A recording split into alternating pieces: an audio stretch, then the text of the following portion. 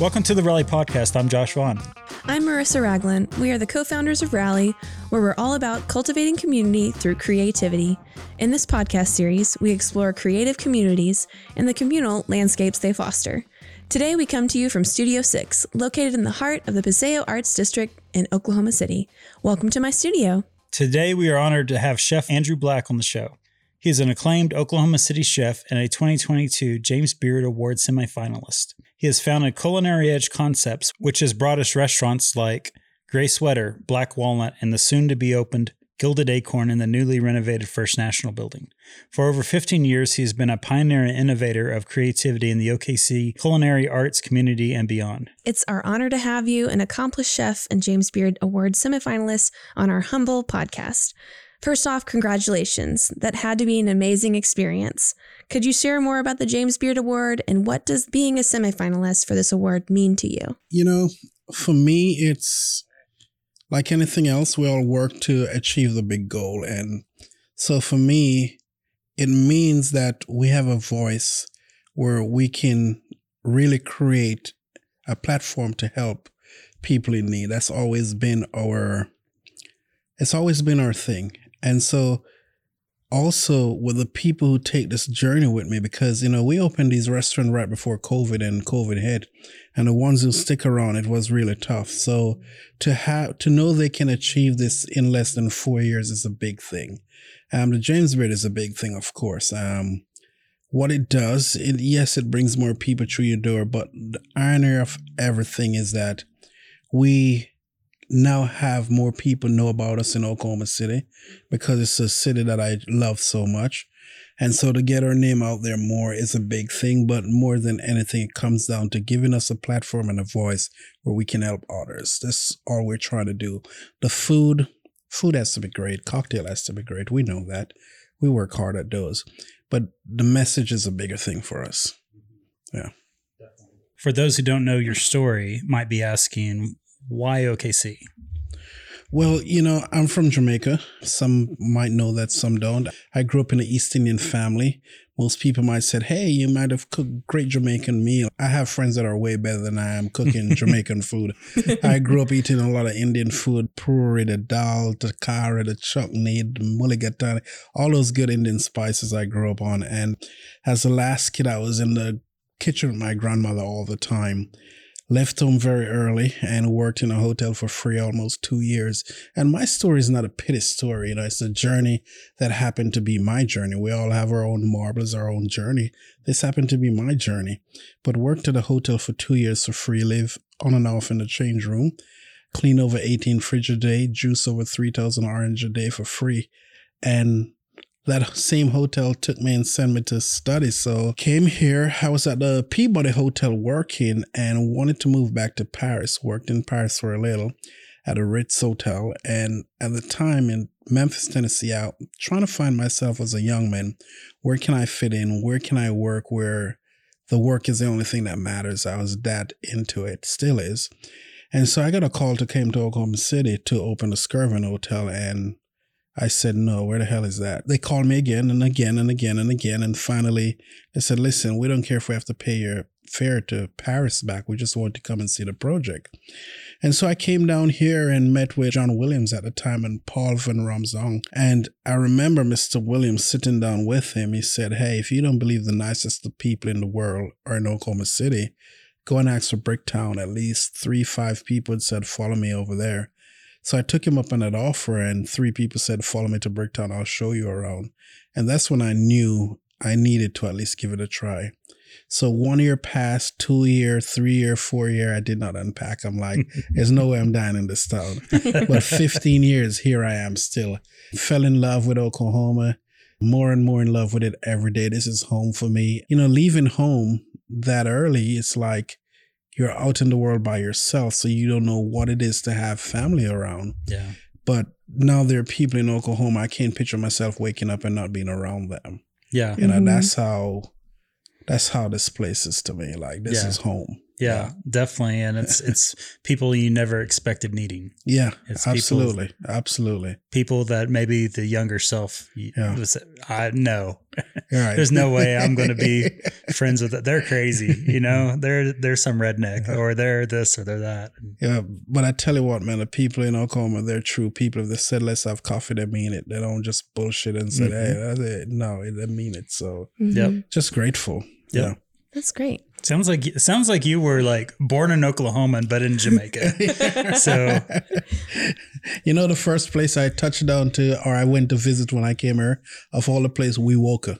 Oh wow! I kid you not, because when I came here, I said, "Hey, what do we cultivate here?" And the first thing, oh, nothing, man. It's just dry state. And I'm like, no, man, I'm going to do some research. And so I realized Wewoka produced one of the biggest harvests of sorghum. Yeah. That's big great. sorghum festival up there. Yeah. And that's the first thing I kind of got attached to when I came here. Yeah. That's cool. Have you used sorghum in your... Oh, absolutely. Even till today, we use a little sorghum here and there. But when I was at the Skirvin Hotel, I use it big time. That's cool. Got it. Okay. Yeah. That's very cool. Well, could you share a little bit about your restaurant group, Culinary Edge concepts with us, and what sets each one of your restaurants apart? Yeah. Good question. Sometimes you're out there on the street and you hear people marvel about the restaurant. And at the end of the day, what sets us different? We're not better than anyone. I don't even think we're more creative than anyone, to be honest, because it depends on the time of the day, what you're trying to create. And everyone is an artist in their own way, and what they create is what they create. So it's hard. I have a hard time dealing with what sets us apart. If I was to nail it down, though, I would say most people has to sleep and we don't have to. Hard workers. I know for me, I just go. But we're a tiny company. Culinary Edge was formed by myself and Rudy Corey, which is my business partner. I met Rudy years ago from the Skirvin days. And, Rudy's one of those persons like I could never picture myself not seeing him every day. That's cool. I often say I don't have a business partner. I do business with a family member. And that is so true. We met years ago. We knew we always wanted to do something. We've looked at a lot of different space over the years. And so when we stumble upon the space in Deep Deuce, we knew we could put 3 restaurants there. And Labagate made sense because that was already established. Even though now we close it down to move it to Yukon. We're still working on that. But Black Walnut made sense and Gray Sweater made sense. So I'll tell you a little about Gray Sweater. When I was at the Skirvin Hotel, I started a chef table way back in the days. That's where it all started. And my customer have always said to me, you need to do this on a big scale one day because we love it so much. At the Skirvin, that little 6-top table would be booked for a good 6 months. And I was told, no, I couldn't do it at the beginning. They're like, back then I was like, Jesus, I was worse than Gordon Ramsay. God, forgive me. Yeah. Now I've grown up. But, I remember the general manager said to me, you think a guest want to hear a chef in the damn kitchen acting crazy? Hell no way. Anyway, we went behind his back and we did this little table and it was booked out. That's great. Yeah, and that's when he finally bought me chairs for the chef table. But anyway, so Gray Sweater, I always knew I wanted to do something bigger. So you might wonder why Gray Sweater. The color gray has no allegiance. After working in corporate all over the world in restaurant, everyone always say to you, hey, do your best. Bring me the best item. And as soon as you do it, it's like, well, you're out there too much. Yeah. So I wanted to do something that we were cooking without boundaries and barriers. And what made sense was Gray Sweater because gray has no allegiance. The color gray, is it black, is it white? And no matter what you fell in love with in the kitchen, what we serve, we don't care. We try to move on.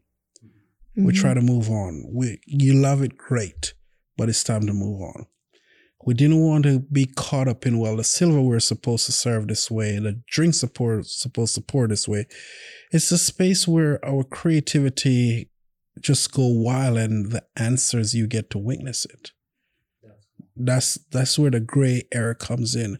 And the sweater is just the warmth of the service. Because at the end of the day, the food has to be good, the cocktail has to be good, the wine has to be good, the service has to be good, but it's how we made you feel. If you're in our establishment and we don't make you feel like, wow, you're welcome, your money was well spent, then we're failed. Right. And a lot of people's takeaway, it can be the best food, the best drink, the best everything, and they have horrible service. Right. They'll remember the horrible service. Exactly. And we never want that. When we open this restaurant, we know that we're on a stage where we can't have a bad night. Mm-hmm. Period. You just can't have a bad night in Graceful, not for what people pay. And so we source ingredients from all over the world. Food comes into us 7 days a week at times. And we offer a 3-tier menu, 5, 7, and 10. They're all built in separate emotion, meaning to tell their own stories. Wow. And we don't flip our seats. We call you and interview you before you dine with us. Before you come in, we know about you, everything we need to know. And so that's the gray sweater. Where Black Walnut is concerned, when I went to our branding agency, I had like 7 different names for this restaurant. I thought I was going to have a DJ, the whole 9 yard, everything. I gave them the names I wanted to. I think one of them was The House. And the Cody from Liquid Fishes, Bendo, has laughed and he said, "What's your name?" I said, "Andrew Black."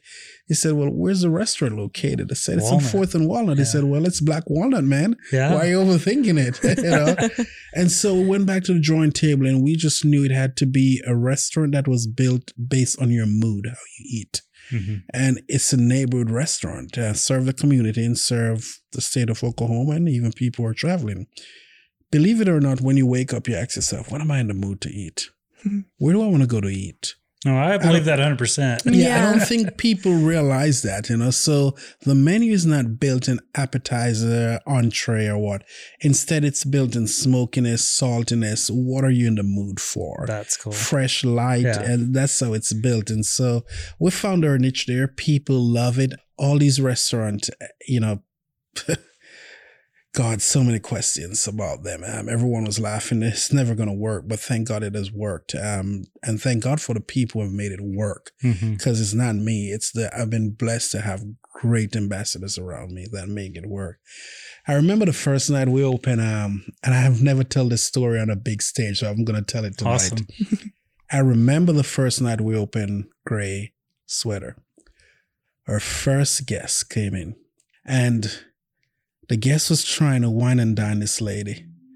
And so he bought everything and he was feeling good. We gave him the tab and I could hear him start just arguing and fighting over there. Anyway, I'm standing over the bar and I remember the gentleman got out the chair and he started literally running out the restaurant. And he looked over at me. He's like, "Chef Black, F you if you think anybody's going to buy this shit in Oklahoma." And he ran out. That was the first night. Now, for all the listeners, imagine what this do to you as an entrepreneur, ballsy enough to open a restaurant like this. Imagine the feeling you go home with. Right. And the question you ask yourself. That was like, I'll never forget that night. But you know what? What turned that around is this. The people who took the journey, they believed so much. So they were able to call me and get me up out of bed and say, "Hey, buddy, let's do this, okay? Let's do this. Don't listen to that one guest." And so everything from that point was and then COVID hit. Then when COVID hit is when we realized there's so many people who want us to succeed. We were getting checks from people that we never met. Oh, that's awesome. That's great. And, and all my friends who always said, "Hey, you need to move to LA. You need to move to New York. Build your restaurant there." They were shut down. And I was saying to them, "Hey, buddy, you need to move to Oklahoma. We're open." You need to move to Oklahoma City. Yeah. So that has been such a story, but it's been a journey. Yeah. One thing I would say though is even though it was devastating to you at the time, everybody around you was like, "Let's circle the wagons. We need to protect our leader. We need to lift him up." And that wouldn't happen otherwise, or naturally, unless there was a crisis point like that. Right. And that's just awesome to be able to see that you've got the right people working with you. We've learned so much from it. And, even the ones that moved on are the ones that help us get to the stage we are. So we're just grateful. Yeah. So, Chef Black, do you consider yourself a creative? And would you go as far as to say you identify as an artist? If so, why? I think, true artist, the one that sketch they probably said, no, you're not a damn artist. It's just like, what makes somebody a foodie? Because you eat a lot and travel the world and eat. And I know I'll get a slap for this, but what makes you a damn foodie? Yeah. Like, seriously. Yeah. So being an artist is like, I want to say yes, but I also want to say that we're just in a different artist lane. Right. If that's politically correct. That's because fine. I'm going to speak for myself. When in creating a dish, sometimes I have to sketch it out and I can't sketch to save my life. And if I'm not doing that, I have to picture it on a plate. And there are things that it's like a sketch. It starts somewhere. It's a reference point somewhere. And it ends at one point. And sometimes the drawing continue. So if I may say, yeah, we're artists in our own rights or in our own way. We love to start on a white canvas, which is our white plate. And, we had colors, we had texture, we had flavors, everything. So we're creating. Yeah. Now, I would just say, just to let you off the hook, is I think most people look at you as like a master artist. I don't look at them as limited to being like, if you're creating visual arts or you're creating music or whatever that, it's kind of an artist is the way you process the world. It comes in, you mix it around and you're like, normal's not okay. Let's kick something out that's creative, that has your touch on it. Then you're an artist, whether you're doing, whether you're a teacher or you're a chef or you're a stay-at-home mom, whatever. It's the way you process the world. I believe we're all creative and we're all meant to be creative. But I truly think that you're an artist, which is a way that somebody processes the world. And so, yeah, you're 100%. Yeah. Thank you. Yeah, you're probably more than I am. So at this point, I always say, no matter how good the food look or beautiful, it has to taste good. Mm-hmm. No matter what we're putting on our plate, it has to taste real, real good. You'll forget a recipe. A taste always linger. Mm-hmm. Years down the road, that taste is always linger. Yeah. Have you ever had something at a restaurant and you're like, man, my grandmother used to make this? Well, what do you think you're referenced to? It's not how it looks. Mm-hmm. It's a taste. It lingers. Yep. So in our artery or in our artist form, no matter what we're creating, no matter what we put on the plate, it better taste well. That's good. Yeah. That's really good. I'm actually curious about your favorite flavor profile. What's your go-to meal? My go-to meal, it's a shame because I don't serve this in any of our restaurant, but my go-to meal, and I'm having that question come to me these days more than ever. It's nothing but a good curry for me. Yeah. Like, seriously. It's like what you were talking about, though. Yeah, and it's like, it lingers. It's like, God, someday I wake up and I just want a big, I want some puri and some curry, whether it's curry goat or curry lamb, and nothing beats that for me because that's what I grew up on. Right. And not a lot of people is exposed to that. But I'll tell you this, listeners might say, well, why don't you put some of that on the menu or what? I truly believe in how we're cooking now is not how we're going to be cooking the next couple of years because we continue to evolve. So we're excited about just more things coming. Yeah. Mm-hmm. Yeah. Getting to be able to create the next thing. Yeah. Where do you see Oklahoma City in cuisine, in the culinary arts in 5 or 10 years? Well, I tell you what, really good question. I've worked in state already where I've seen this transformation happen. And what's going to happen in Oklahoma City, I promise you this, we're going to see more cultural restaurant. Because it's a state that is growing so fast, so you have more people moving in, and what comes with that is more authentic culture. Mm-hmm. And those people are going to open a cultural restaurant. You're going to have a cultural Ethiopian restaurant, a cultural Venezuelan restaurant, and those might be here already. Mm-hmm. But the list is going to continue. So with that said, you're going to see us growing in the food scene big time. Another thing I know for a fact is going to happen in a couple of years,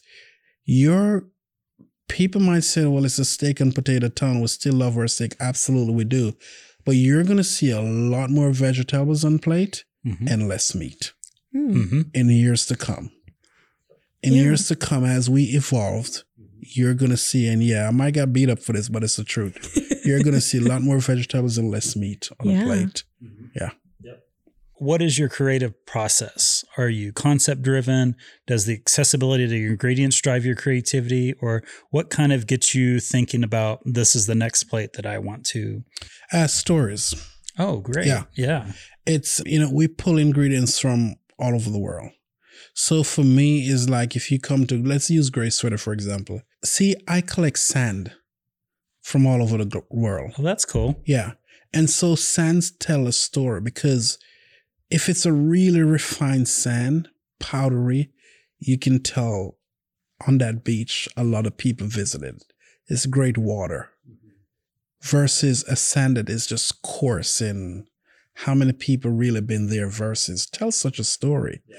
And the history of it and where it's from. In food, I want to tell a story. I want you to be able to sit in Gray Sweater and you're eating a piece of fish from the New Zealand water. And based on the texture and the flavor of it, it drives your curiosity. Wow, I wonder what the water is like that fish was in. So for me, our dishes are drawn from stories, the story we want to tell, flavor I want to bring to you, the memory I want you to leave with. We had a couple in last week that said, wow, I've had uni already, but I've never had uni with caviar at the same time. So it's a linger of a memory and a story and a flavor that they left with. So that's how we built a lot of our dishes. Yeah. That's very cool. It's very experience driven. It is. I'm curious does it guide you through? You mentioned the New Zealand fish. Does that then pair with the next course that connects to that story in some way? So how we built our menu, it's like, I refer to it like this. I've never done a music album, but I would think that every musician want all their songs to be number one, right? Mm-hmm. So we build our menu like that. We create dishes and then we place them like an album. What song do you want to hear first? What dish do you want to serve first? Mm-hmm. What song comes second? It has to be just as good as the first one. Mm-hmm. Same thing with the second dish. And that's how we build the whole thing. So it's like building an album, but with food. And they all have to be individually stand on their own and really good. Right. Mm-hmm. They all got to make the greatest hits album. Exactly. Yeah. It can't be, okay. I'll listen to the song. No, it's like they all have to be the banging music. That's great. They all have to be the same on the dishes. I love that analogy. That is great. Yeah. What is your origin story? What sparked a young Andrew to discover his creative path into the culinary arts? And then at what point was it apparent that you were going to become a chef as a profession? That started out, in my 9-10 years old. I don't think I had my choice because I was the youngest kid with my grandmother. So I was always in the kitchen with her. All my brothers were way well educated than I am. So that was my calling. That was what I do. And I have never, I say to people every day, I've been blessed. I've never worked a day in my life because I truly, and when I say this is not cliche, I truly enjoy what I do. Yeah. And thank God I've never been in a situation where I go in and watch the clock. Yeah. Like I enjoy what I do. And I'm one of those, sometimes you have somebody, they're a carpenter, they're a mechanic, they're a nurse, they're 10 things. I'm none of that. I'm one thing. Mm-hmm. I know how to cook. That's it. And you do it really well. Thank you. That's all I know. So, that is great. I don't have too many talent. Yeah. Yeah. Any other hidden talents you need to tell us about? Yeah. You mentioned you haven't made a music album yet. Yeah. Do you play any instruments? No. We can start a band. People who listen and know, but they're probably like, yeah, good luck. So you've also covered a little bit of this, but I want to dig a little bit deeper. Can you tell us a little bit about growing up in Jamaica? And what were your inspirations to pursue cooking as a child? And do we find elements of that in your cooking today? The only elements of that you find in my cooking today is consistency. My grandmother taught me at a young age, God bless her soul, at a young age to be consistent.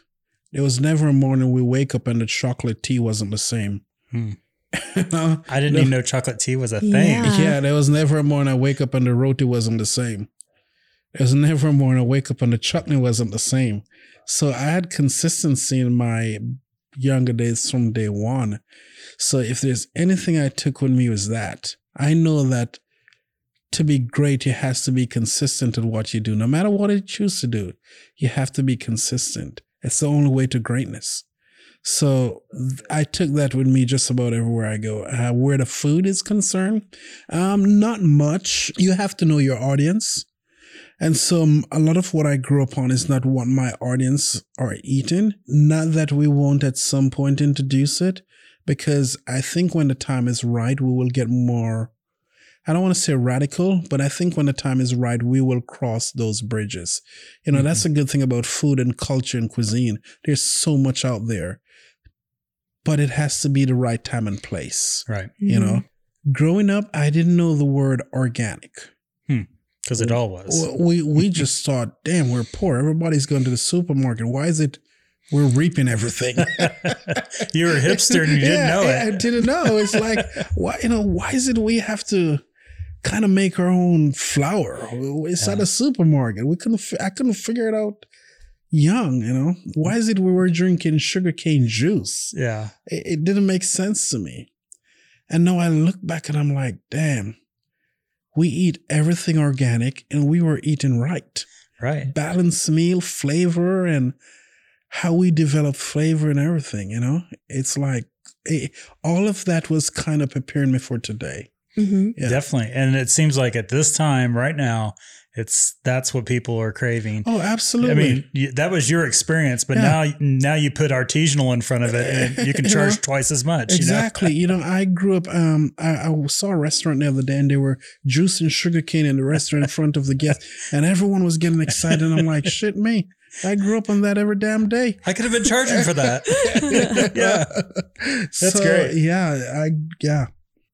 Is there a particular dish that you grew up making by your grandmother's side?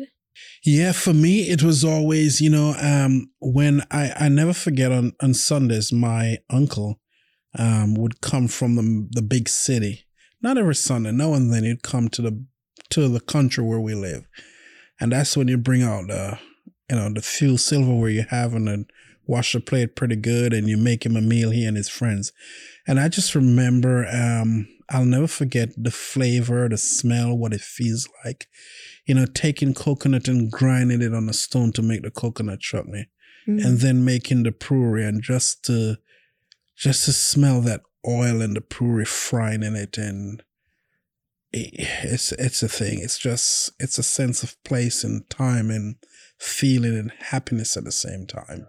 That is where you were formed. Yeah, That's absolutely. Formation and stuff is probably tied a lot into the moments that happened around that and what happened while you're doing that. I'm curious, have you been back? Have you been back to visit? I haven't been, shame on me. I haven't been back in about probably 11, 12 years. I'm definitely due a trip right now, you know. And gosh, we look back, we're looking at ingredients even more in depth in different countries and everything now. And there's so much out there. Like when I go back, I want to just spend time eating my way across the parishes and everything because there's so much good food there. You know, you think about it, Jamaica is a mix. It's a mixed pot. It's a mix. You got people from all over the world living in Jamaica. Right. And they all brought their cuisine, their spices.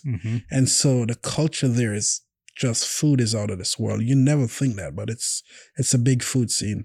Yeah, that's my parents had been there, and I have a person myself, and they always, when we went on vacations and stuff, they were always like, they wanted to get off the beat and they wanted to see where the locals ate and then find out what the local life was like. And they always took us with us. And that was eye-opening for me because we never stayed in a resort. We always saw what other people, how they lived in all over the world. And so for me, that influence that you're communicating is I haven't been to Jamaica, but I can tap into that and say that that's some of the best stuff of traveling. Yeah. That's some of the best stuff of going and visiting other cultures, is finding those moments that you're talking about and experiencing them. You did that with the people of Oklahoma. Yeah. Is you tapped into some of those seminal things that make us Okies. Right. And people need to do that with traveling. They don't need to be scared to get off the ship or get off the grid and There's so many great places here. A lot of people don't even know that years ago, I don't know if it's still present, but we're one of the biggest cultivator of peanuts. Yeah, I did not know that. I That's didn't crazy. either. There's so much here that I was talking to a friend the other day from LA, and I'm like, listen, you guys can talk all you want about LA, but if you search hard enough, there's a little of everything in LA is in Oklahoma. Yeah. Guarantee. At half the price. Yeah. So what has your experience been like preparing the Gilded Acorn to open at the First National? What is Gilded Acorn? I've always wanted to create a restaurant that is I've always been fascinated with Tiffany, New York. You pass and the windows are beautiful and everything is gifted perfectly.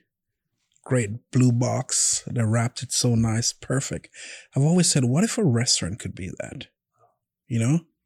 So Gilded Acorn is this restaurant where the windows, when you pass, it's the macaroons, it's the chocolate, it's the truffles. It's a place where you go in and the coffee program is top notch. We do high tea and champagne. And when you come in for lunch, expect your sandwich to be in this gift wrap paper. And when you're going home or you want to pick up even if it's a piece of pastry, it's in the perfect gift box. That's cool. It's just, you go in and you're it's like you're a kid in Wonderland. It's just, everything is there and it tastes so good and it's so perfect. Yeah, and the space is beautiful.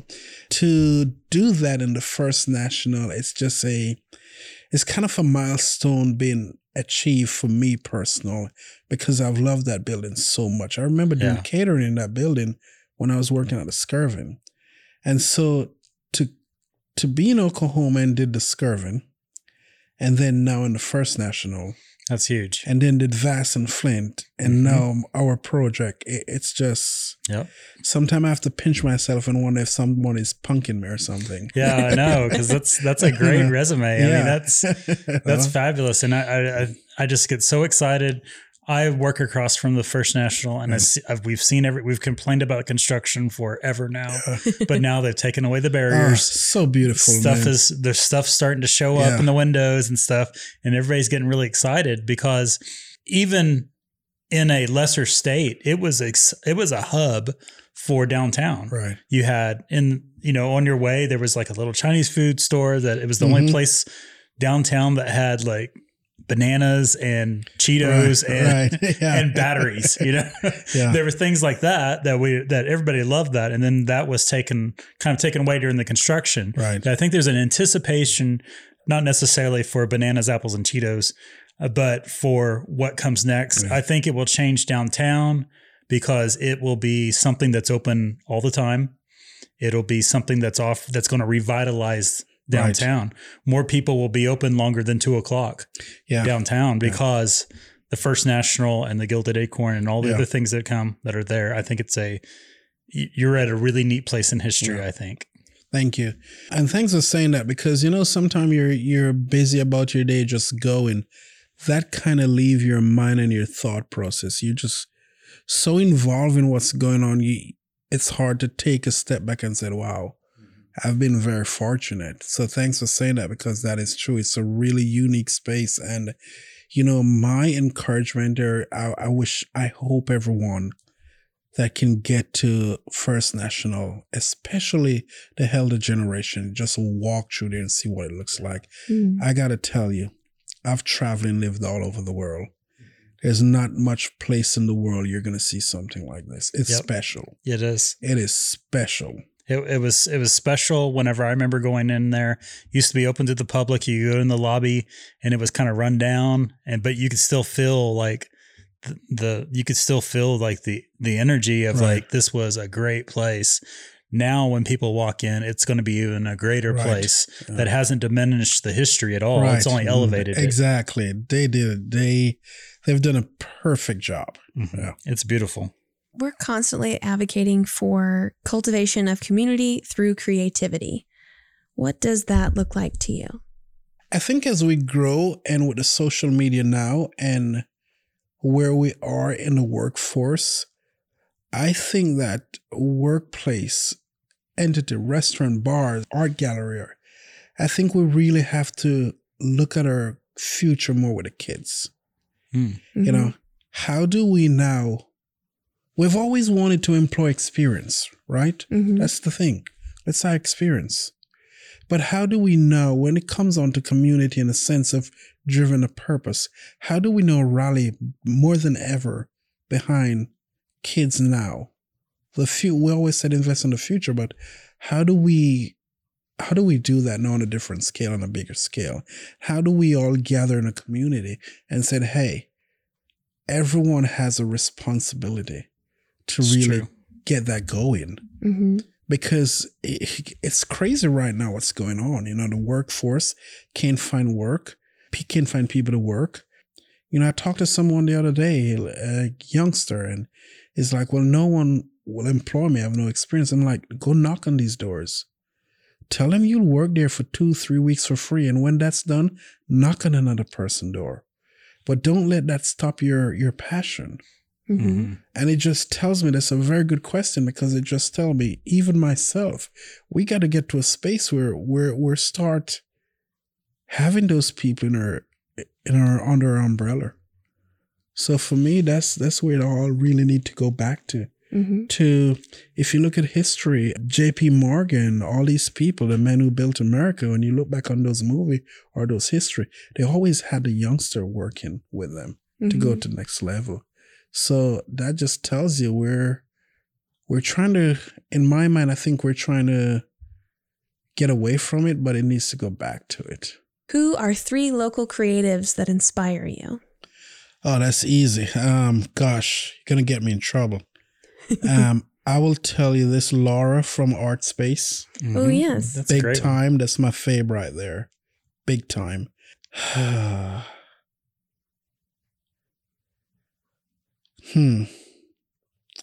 love what the Good Egg Group does. Yeah. You know, I really do. So, and I wouldn't say I'm not close to them or anything, but just the restaurant that they have built, and I've never heard nothing bad about them and their hard worker, Keaton and Paul. So I kind of love I love what they do, to be honest. So I'm inspired by them, also local. And, you know, I'm inspired by overall the leaders that are leading Oklahoma City. Mm-hmm. You know, no matter the party, I'm inspired by them. And here's why. The MAPS program is something that, and I know some people just don't want to deal with it, but personally for me, the MAPS program is something that made sense in Oklahoma. So after being here for 15 years and to walk around and see the improvement, hats off. Mm-hmm. Yeah. It just tells you that a city can grow. It can grow. You know, and so I'm inspired by all those leaders, what they do, you know, good or bad, in where the MAPS is concerned. That's great. Yeah. That's great. Is that a good enough political answer? Yeah. We don't care. You say what you want, and if it's too bad, we might edit it out. But I don't want to leave anyone out. We want to hear. We want to hear your honest thoughts and like that. We'd like to thank Chef Andrew Black for sharing his time with us. You can also follow along with Chef Andrew Black on Instagram at Chef Andrew Black, and check out his website at www.chefandrewblack.com. Find this information and much more in the show notes for this episode at our website, www.rallyokc.com. And of course, we want to thank our audience for listening. Please like, subscribe, and share this podcast if you enjoyed it. You can follow us on Instagram at rally.up.okc. We'll be joining you again soon. Cheers!